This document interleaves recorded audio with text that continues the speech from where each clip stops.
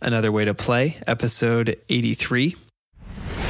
Find what you're good at and focus on it. So that way you could build a system, hone in on it, make as much money as you can to fund the things that you really want to do and what your real purpose is in life. This is David Richter, founder and owner of Simple CFO Solutions. And if you want to learn to make the next chapter of your life better than the last, then you should be listening to Another Way to Play with my good friend, Hans Struzina. Welcome to Another Way to Play, your wake-up call to finally make a difference by creating a life defined by freedom. This is about entrepreneurs, thought leaders, and industry professionals that have left the 9-to-5 rat race behind by taking that personal leap from where they were to where they want to be. It's time to stop going through the motions, stop hitting the snooze button on your life, and get the insight and inspiration to make the next chapter of your life better than your last. This is Another Way to Play with your host, Hans Struzina. This is Another Way to Play. I am your host, Hans Struzina, and I believe that if you trade hours for dollars, you will never achieve true freedom in your life. Today's guest is David Richter. He is the founder and CEO of Simple CFO Solutions, and man, does he bring the heat today. Most of the time when someone starts talking about taxes and CPAs and CFOs and all that stuff, they think numbers and spreadsheets and that's it. It's for someone else to deal with.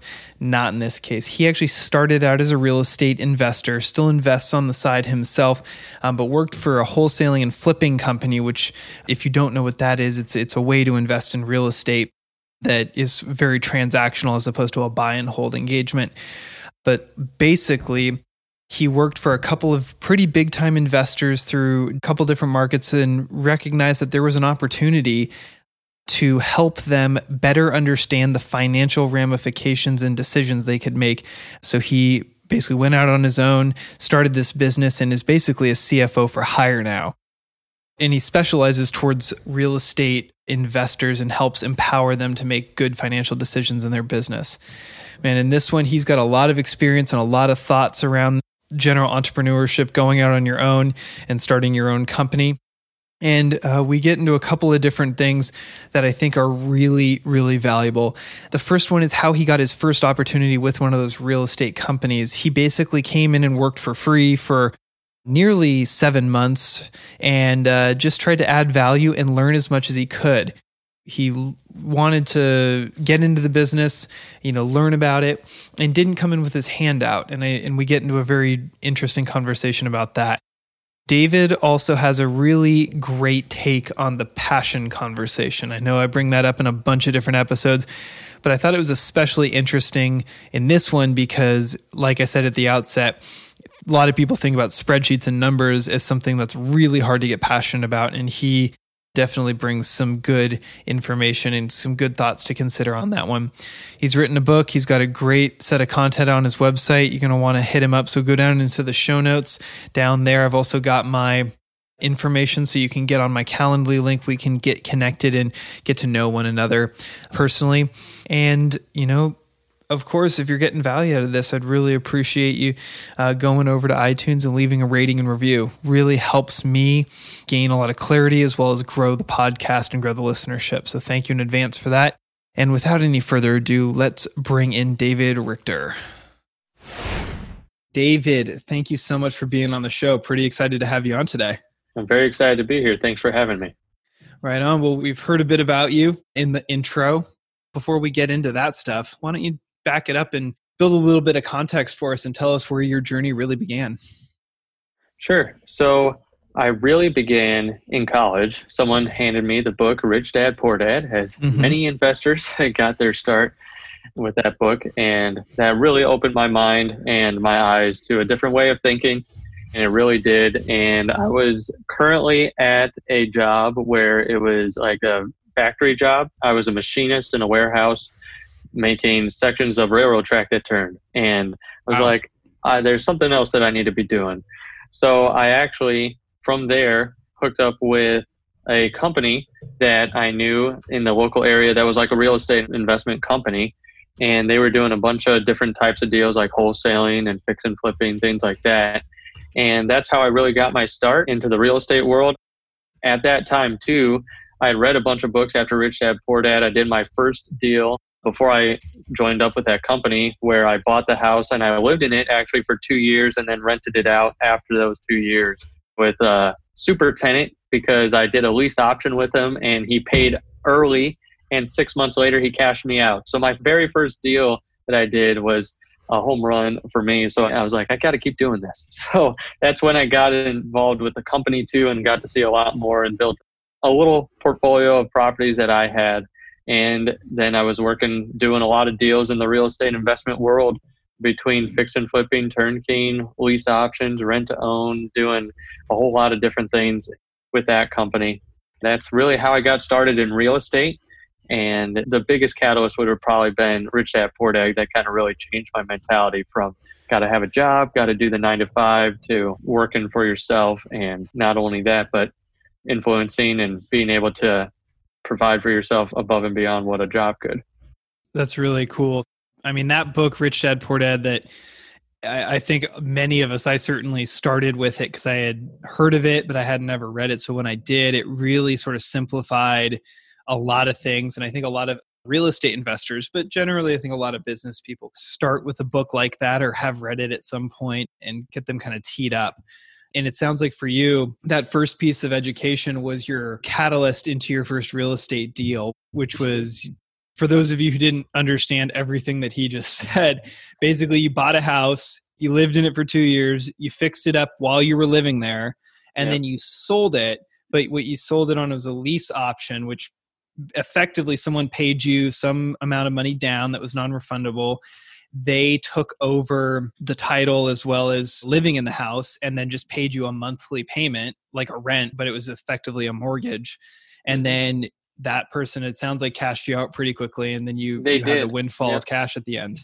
Yeah, that's how it happened. And the 2 years is important too, because I didn't pay any capital gains tax because I lived in the property for the 2 years. So it was the perfect setup, because I didn't know if this guy would cash me out, and I was working with a company that did a lot of rent to owns, and up to that point only 2 had ever cashed out of like the 80 that we had. So I was very blessed to have that first one really, even before I had started with that company, actually cashed me out. So it was a really good deal.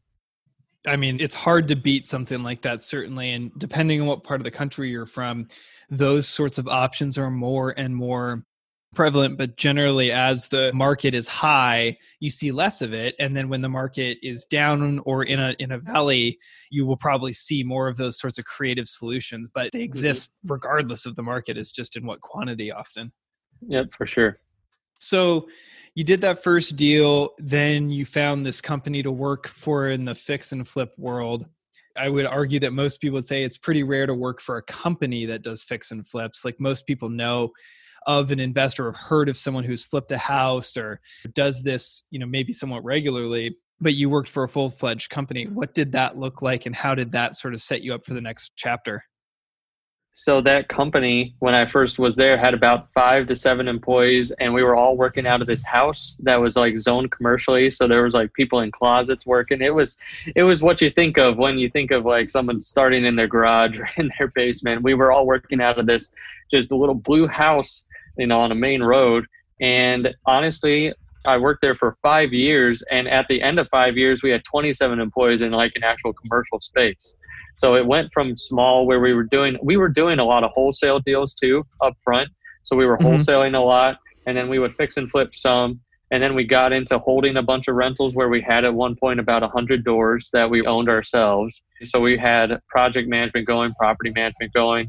And that company really helped me in the real estate world, because I got to sit in every seat. I got to acquire properties, sell the properties. I was property management, project management, the accounting side, transaction coordination. So I got to see really how the deal evolves from the beginning all the way to the end, and see that whole process. So that really helped me in knowing what it really takes to run a business and to grow a business, and some things to do, some things not to do, how you really need the systems and processes in place to grow and to scale, and that you need to make sure that you have the eye on your budgets and making sure that you're always producing, more than you're sending out the door. So it's really, there was a lot of key things that I found while I was working up there that really helped me just know more about lots of different types of exit strategies, but also help me in knowing just how to run a business too. How did you find your way into that little blue house with those four, Right. or excuse me, those 6 other people? Right. So there was a guy that I knew that was in the real estate world. My dad had actually worked for him before. And then I started telling my dad, like, hey, I'm looking to get with a real estate company. And he said, you should go talk to this guy. And so we started meeting. And honestly, it was probably 7 months before I quit my job to come work for him that I would go in on weekends and do some things for him, and kind of just get to know the business a little bit before I actually started full time. So that was really, I got some training up front, but then I was also doing some things for him basically for free to kind of learn the business. And then eventually he just said, hey, why don't you come on full time? I think you can, help us here. And then I was like, yeah, I would love to do that. And then got started there in about 2013 or 14. So that's when I started working with them. And that's how I got started really in the real estate world, working in it full time. It's interesting that you said for free in the beginning, because I think a lot of people want to enter a relationship with their hand out. I mean, I'm in the real estate world. You've been in, and probably to some degree still are very heavily in the real estate world. Yeah. But a lot of people want that quick fix. They want to get in. They want to start making money tomorrow or today, ideally. But there's less of a servant attitude and a less of like a sponge mentality, I think, with a lot of people out there. We go on YouTube or Instagram now and you see, flip your first house in 30 days or wholesale something in 10 seconds or whatever. Mm-hmm. But you went into it, I'm assuming, as sort of a mentee sponge, like, let me see if I can learn as much as possible. Can you describe for us more fully your mentality entering in that relationship, how you approached it, how you offered your time, or like just how that looked, and then how you eventually got offered that full-time position? Yeah, at the beginning, it was me going in there and saying, I have an interest. I've been reading a lot of books and I'm tired of reading and I want to actually do something. And so I just asked him, is there anything I could do or anything that I could do to help you now? And he said, yeah, why don't you come in several Saturdays? Because I was in college at the time. So sometimes in between like work and college, I would go in sometimes and help him. And then it was Saturdays. And I said, yeah, I would like to do whatever just to kind of learn what you're doing. So we did that for months and went in and met several times, over those Saturdays, and learned a lot. And it was really saying, hey, what can I do to help you? And at the same time, just to learn. Because at that time I had my full-time job. So it's not like I needed that money. If there was money to be had from the real estate right then, it was more like, what can I do to help you and learn at the same time?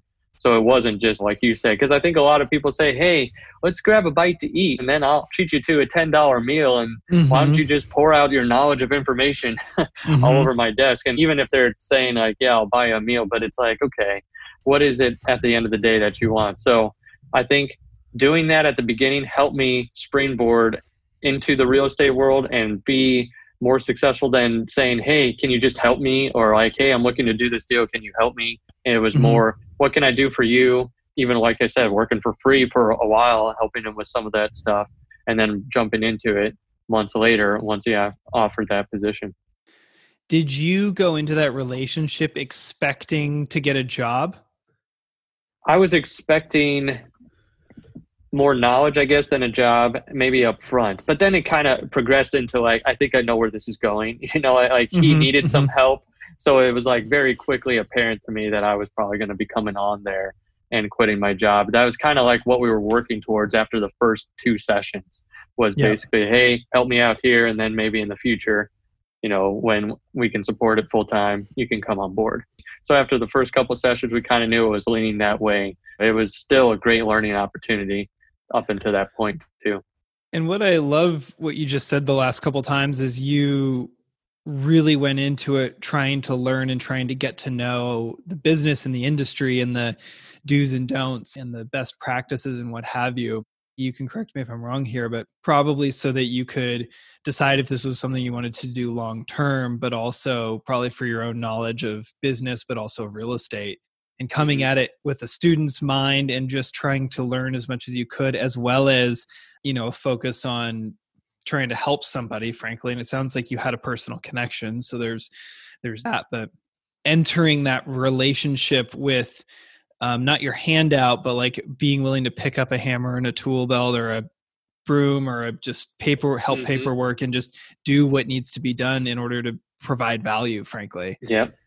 That's at the end of the day. And I love that you said that, providing value. That's what we're here to do. We're here to provide value for other people. And like, okay, you reap what you sow. I mean, that is just a law of nature. And that is just something that's always going to happen. So if you're always looking for that handout, it's not going to come back to you in any way. Other people are going to come to you looking for handouts. So you need to be saying, what can I do to add value to other people without any thinking there's going to be any recourse of them helping you out or whatnot. And you just say, hey, what can I do to help you? Someone who's established and successful and someone where you want to be. And that certainly played a big part of my whole life. It's seeing where that next person is, where I want to be, and modeling that and saying, how can I help you? And then really going after that and making sure that you actually provide value too. If it's not working, it's okay to say, hey, maybe it's not working out or whatnot. And if you can't provide the value, to back off and just say, okay, maybe this isn't, but where's somewhere else that I can provide value?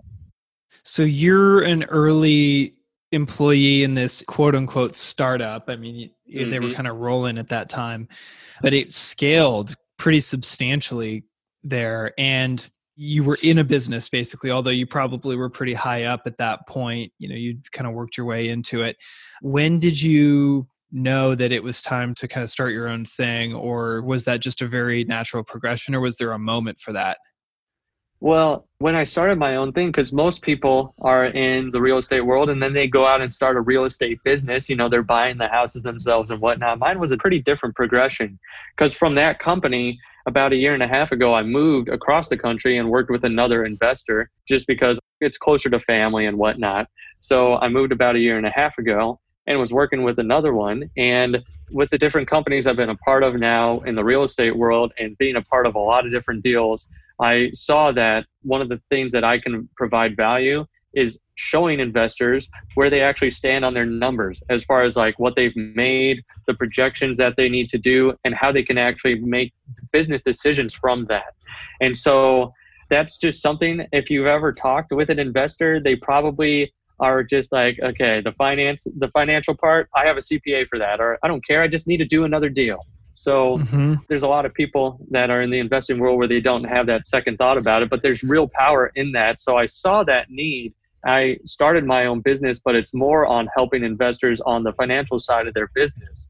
And so it was kind of a natural progression, but not the same one that even a lot of people follow that might be working with the company that go out into the real estate world, you know, and start buying the houses themselves. Because I'll still buy houses on the side myself, but that's not my full-time. What I'm helping people now is more on the financial side of their business and really helping them get the numbers that they really need. So it was kind of a natural progression, but it was more natural in the sense that I saw a huge need in the real estate investing world and tried to fill that need specifically because I've been to a lot of those different masterminds and events and have seen that so prevalent across the investors. What you're talking about, it just struck me as you were talking, whether you follow Grant Cardone or you like him or don't like him, there was something that I remember he said, gosh, when I first started following him, probably in 2014, about, you know, multiple drips of income and starting to open them up, whether it's, you know, a new business or a side hustle or an investment or whatever. His whole point was invest in what you know, like maximize the opportunity you're on. He's talking to salespeople generally, you know, make as much money, be the top guy at your office that you can possibly be before you go do a side hustle. And then maybe do something that's very parallel on the next one. And then really parallel to that on the third one. And I'm struck by the fact that that's kind of what you did. You saw a need that's very aligned with what you knew already. And you just took like a sidestep over here, and you already knew how to speak the language. You knew the people, you knew the players, and you could articulate their problem to them. And they're like, yeah, I totally need that. And it was probably a pretty easy sell from there. Exactly. Because the services I offer are like a CFO type service where I'm helping investors really dive into their books and I'm spending a lot of time with them. And it has been a very, very easy way to explain that value too, because it's so needed and so prevalent in that industry also, that it's very easy to say, hey, at the end of the day, you're going to know where you stand. But not only that, you're going to be able to make faster, better decisions that should net you a better bottom line. Where a lot of people also, like you said, they might not speak the language. They have a CPA or they have someone like that. Because I'm not a CPA, I'm not a certified public accountant, I'm not an accountant or anything like that. I am literally just someone who knows the investing world and knows how to speak that language to the investing world and the CPA's language and the bookkeeper type language, and be able to translate that and say, this is what they're really saying, and this is what it means for your business. And because I've been a part of so many different types of deals, I can work on strategy and different things like that, and making sure like, hey, you might be doing a ton of deals, but you're losing a bunch of money. So that's where it comes into where a lot of people think they're doing so much, and then being able to actually interpret that for them too. I would say being in that position, it's been a very unique position, but it's been very where I can see that there's been a lot of value added too. Always trying to add that value. So you're working with that second investor after your move, and that was 1.5 years ago. When did you officially start going out on your own, or are you still working with that original investor? He is now a client of my full-time business, so I'm not working for him or anything anymore. Well, I mean, every client you're working for, but right. For as far as W-2 or whatnot, as of August of last year, that's when I exited being a W-2 employee and really jumping into my business full-time. That's awesome. Let's unpack that moment, because the W-2 thing is a pretty big change, especially if you've been used to, consistent paychecks every 2 weeks.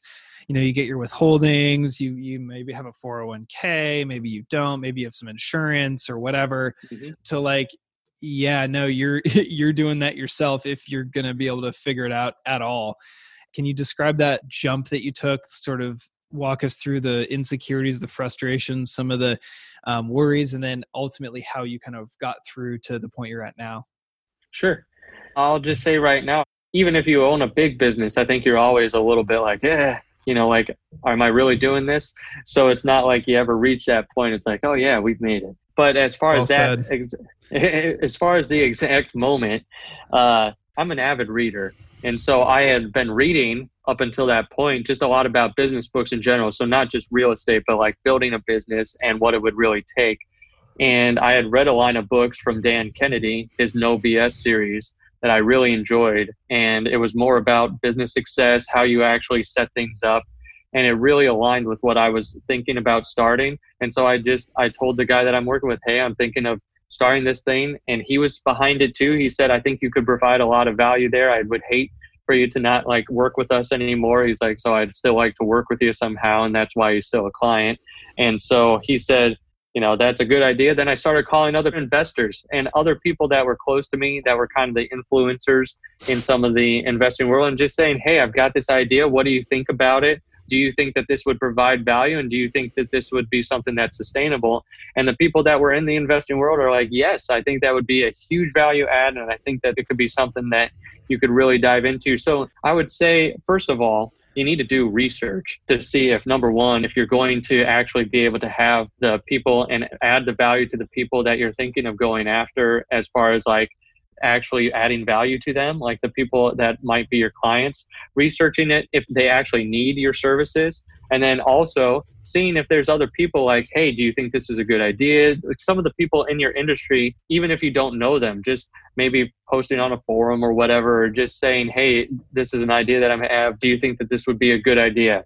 But I had some personal connections just from over the years being in the real estate investing world for the past 6 years. If you don't have a network, then you're doing something wrong, I think, because I mean, real estate is all about relationships. Yep. So I was able to reach out to my network and kind of say, hey, I've got this that I'm starting. Do you think that it would add value to people? And then I talked with CPAs, I talked with some of the influencers too, and that really helped. And then I also right away said, hey, if I'm going to start this, would you mind if I came and spoke at some of your events? This is my material. Do you think that this would be something that would be beneficial and value adding, even if I didn't get a client or like wasn't able to, sell there? Do you think it would be something beneficial for them? And I would send them my material and they were like, yeah, this is really good. And no one's really talking about this. So I was able to kind of get in the door that way. I also wrote a book too that really explains a lot of the nitty gritty of what I do and kind of the mindset, and gives a lot of just how you can think about the number side of things and how it actually translates into more profit into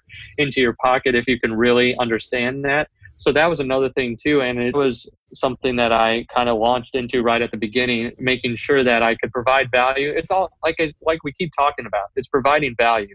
So this book is like $10 on Amazon. So it's like not very expensive. And it's something that anyone could really go through this. And if they really dove into this, they could probably set up a lot of what I teach. So I wanted to be able to give people that value add. So it was all about, first step was really saying, can I do this internally? Saying, yes, I think this is something I could do, and having the knowledge to get there. Second of all, in the group, do the people that I want to serve need what I'm offering? And then are there other people that believe in me that could say, hey, yes, let's dive into that. And I've got some connections that I could make right away. And then also going into it and saying, okay, now that I've actually worked with some people, is this actually something that's providing value? So it's kind of like testing it at each stage, and you're kind of doing your research at each stage of that. And then up till now, we've seen how it has radically changed some investors' businesses just by having that power in their hand of like what their story is and like what their numbers truly are. Really well said. I read something about a week ago from another agent who I have tremendous respect for. She was interviewed and I read it. I read the transcript of it. And she said, the only people who get an opinion about my business are my past clients, my current clients, and my future clients. I don't care what anybody else thinks or says, because they're not paying me. Right. And ever since she said that, I was like, oh my gosh, she's so right. And that's kind of what you just described, is like you went to the people who are going to pay you or going to hire you, or at least going to like send you some referrals or something, and ask their opinion. I mean, go to your clients and ask their opinion. Like, chances are they'll probably tell you, whether it's a good idea and if they will actually open their pocketbook and actually pay you, because those are two very different things. Very different things. That is the truth. So when you actually pulled that trigger, you did some of that research, then you're like, you know what, I'm going to do this. How have you sort of gone into business for yourself and had it transform just in the last handful of months from the moment you started and you sort of were hypothesizing and doing this research to boots on the ground practicing? Like, how was that jump and what was the difference from what you expected? Thankfully, since I was a part of these businesses, I got to see some growth and what it took to manage some systems and processes. So right away, like when I first started, I started setting up like a CRM. I started setting up some of the things that I knew how to do, that I knew that as a business, I need to automate as much as I can of these small dollar tasks. So that way I could really provide that higher value to the client. So it was like, how do I get as much as this menial stuff off my plate as possible? So it was getting that off of my plate. And I was able to do that pretty quickly with some of the systems that I'm using and whatnot.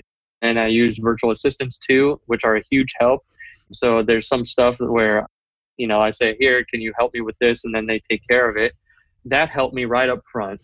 And then another thing that really helped me jump into it was like really having that mindset of, okay, what am I going to do at each stage, and thinking about growth kind of ahead of time too.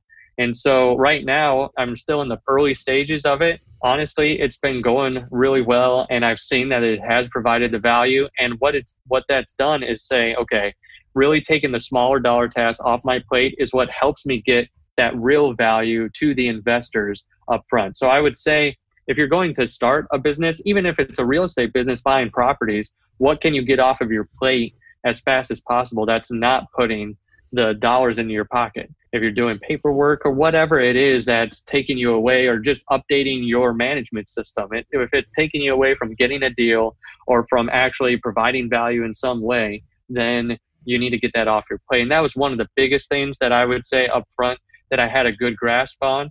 And I would highly recommend people read Traction, the book Traction by Gino Wickman. It talks about the entrepreneurial operating system. So I run meetings like that even with my smaller team that I have now. We have a daily huddle every single day, go over the clients. It's about 15 to 30 minutes depending on the day.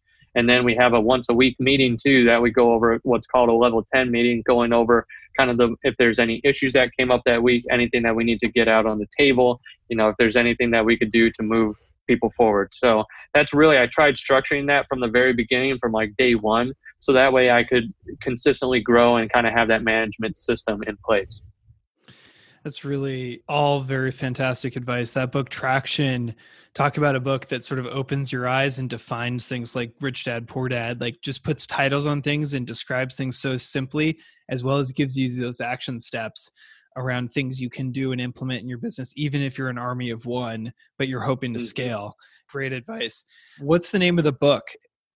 Oh, my book, Less Stress, More Profit for the Serious Real Estate Investor. If you just type in Less Stress, More Profit on Amazon. You can also go to my website too, and it's simplecfosolutions.com.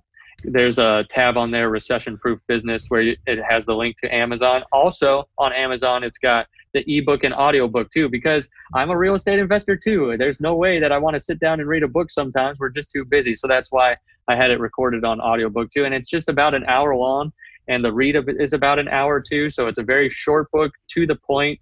There's not a lot of fluff in there. So it's, if you pick that up, I'm hoping that it at least helps you, because if you take some of these practices, you can automate some of your current financial processes and some of the mindset behind what knowing your numbers will really do for your business. That's awesome, man. Well, I just sent it over to my Kindle, and I'm definitely going to get the audio book as well, because I drive around awesome. All the time, as yep. I'm sure you do as well. I've got a few plane flights coming up as well. I ask this question a lot, and so I want to ask you too. And a lot of people want to get into real estate because it's exciting. There's houses, you control your own schedule, you can make a bunch of money. You're a rental, you have flips, you have wholesales, you have all these ways you can be an agent, and everyone's really excited about it. And you were in it, and then you got out of it to do numbers, basically. And I'd say that as somebody who admittedly struggle, I can spreadsheet and I like spreadsheets, but I also struggle to maintain them in my own business. And I imagine most people are that way, but the passion thing is where I'm going with this. A lot of people have this idea of passion, follow your passion, the money will come, do something you're passionate about. Did you find out that you were just passionate about numbers and helping people grow their business through them? Or is this something that you saw a need in the marketplace and a way to fill it? It's a way to kind of design the life that you want. Yeah. I think that when people say follow your passion or do what you love, what if you're doing what you love? I love watching movies, okay? But no one's going to pay me to do that unless I go into the entertainment world. So what I love doing is spending time with my family and being a part of, other things like that and giving. I love helping business owners too, succeed.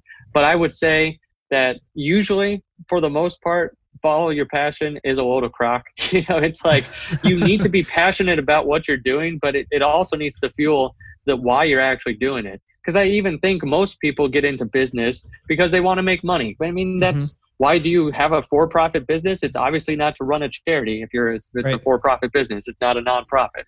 So you're getting into it for the money anyway, but you have to have a bigger reason behind it in order to get through the times when it's difficult, because even if you follow your passion, you're going to have to do stuff that you hate.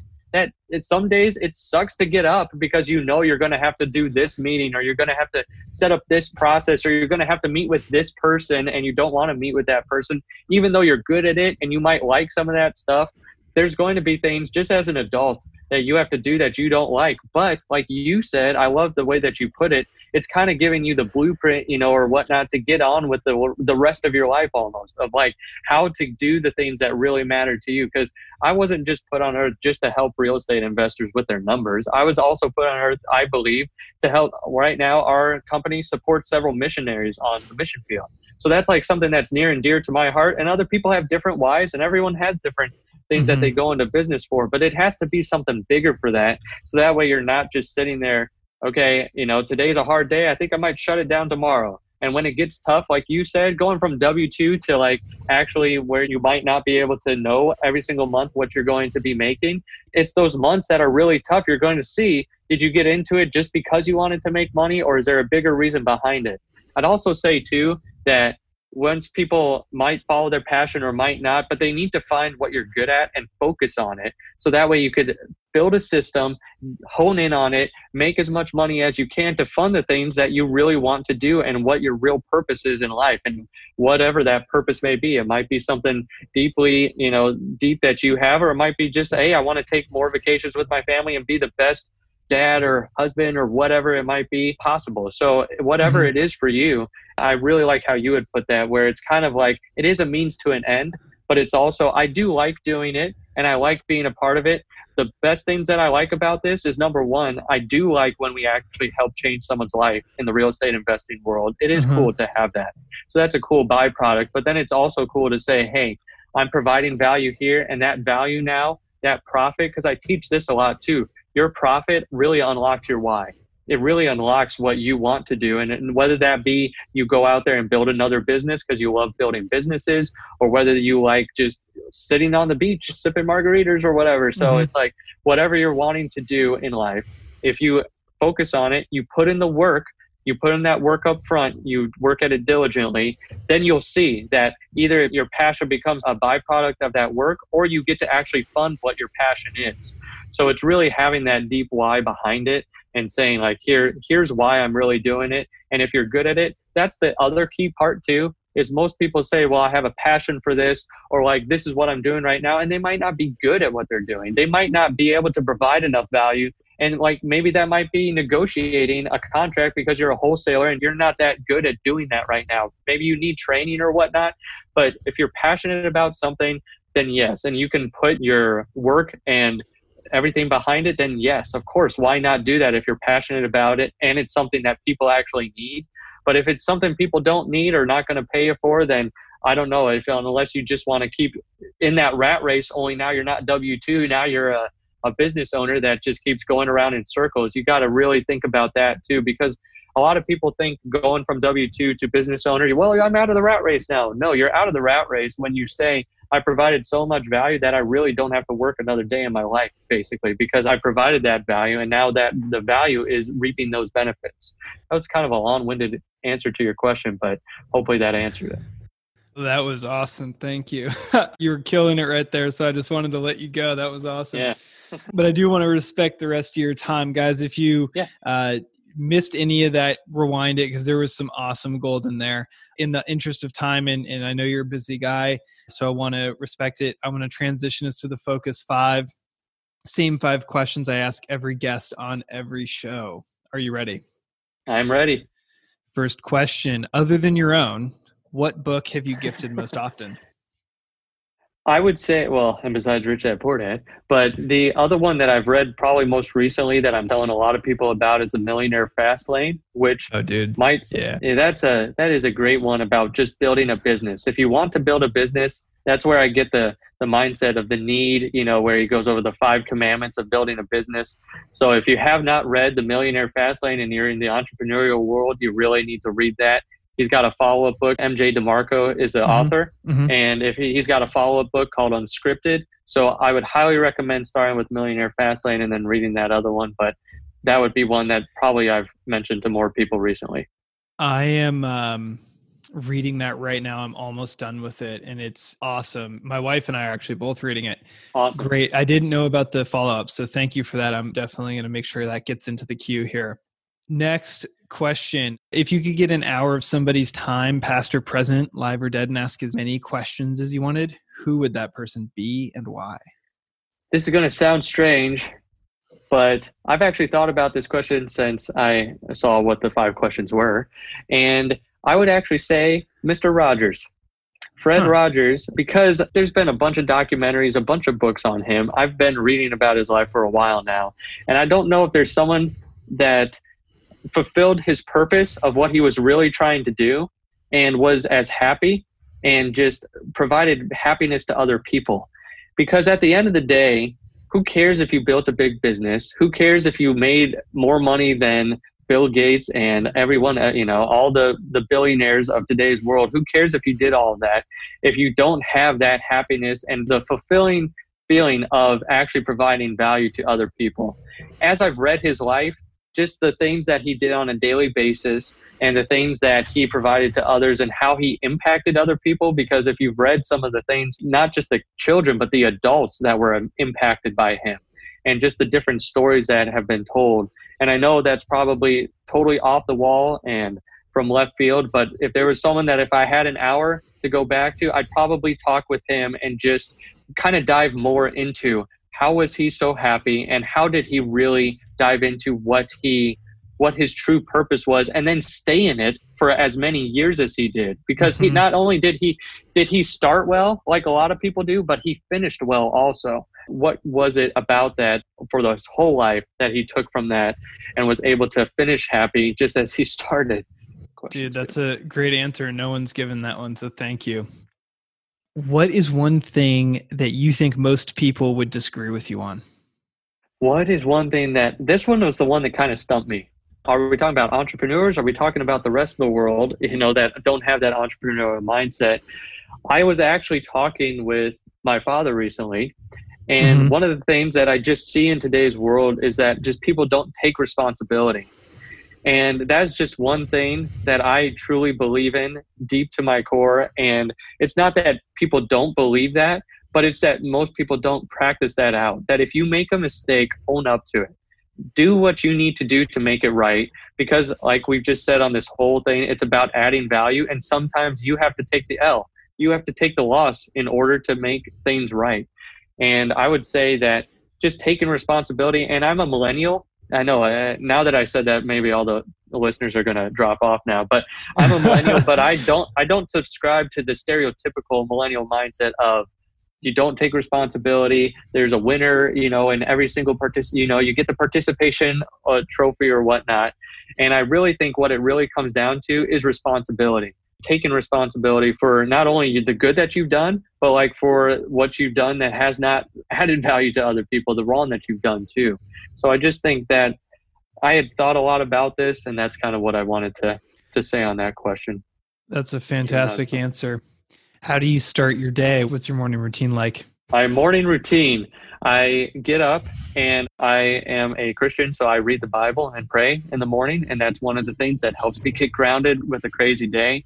Several days a week, also work out with my wife, do some things at home here where we have some of those 21-day fix or whatever. We've been doing that for a while now.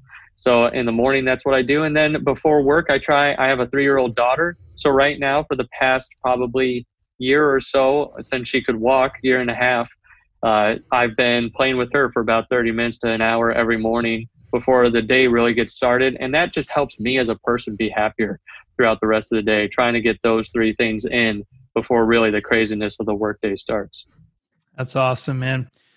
David, you've brought so much today. I really appreciate it. Where can the audience connect with you online the most? SimpleCFOsolutions.com. I also have a Facebook page too, if you want to get engaged there. Simple CFO is the link to the Facebook page. And then if you go to SimpleCFOsolutions.com, you can see a lot about what we do and our history, and the recession proof is one of the tabs up top, and that takes you to the book too if you're interested. And if you're interested in the services, there's an apply button at the top there too. So that's really how to kind of connect there. That's awesome. Well, I will link all of that down in the show notes.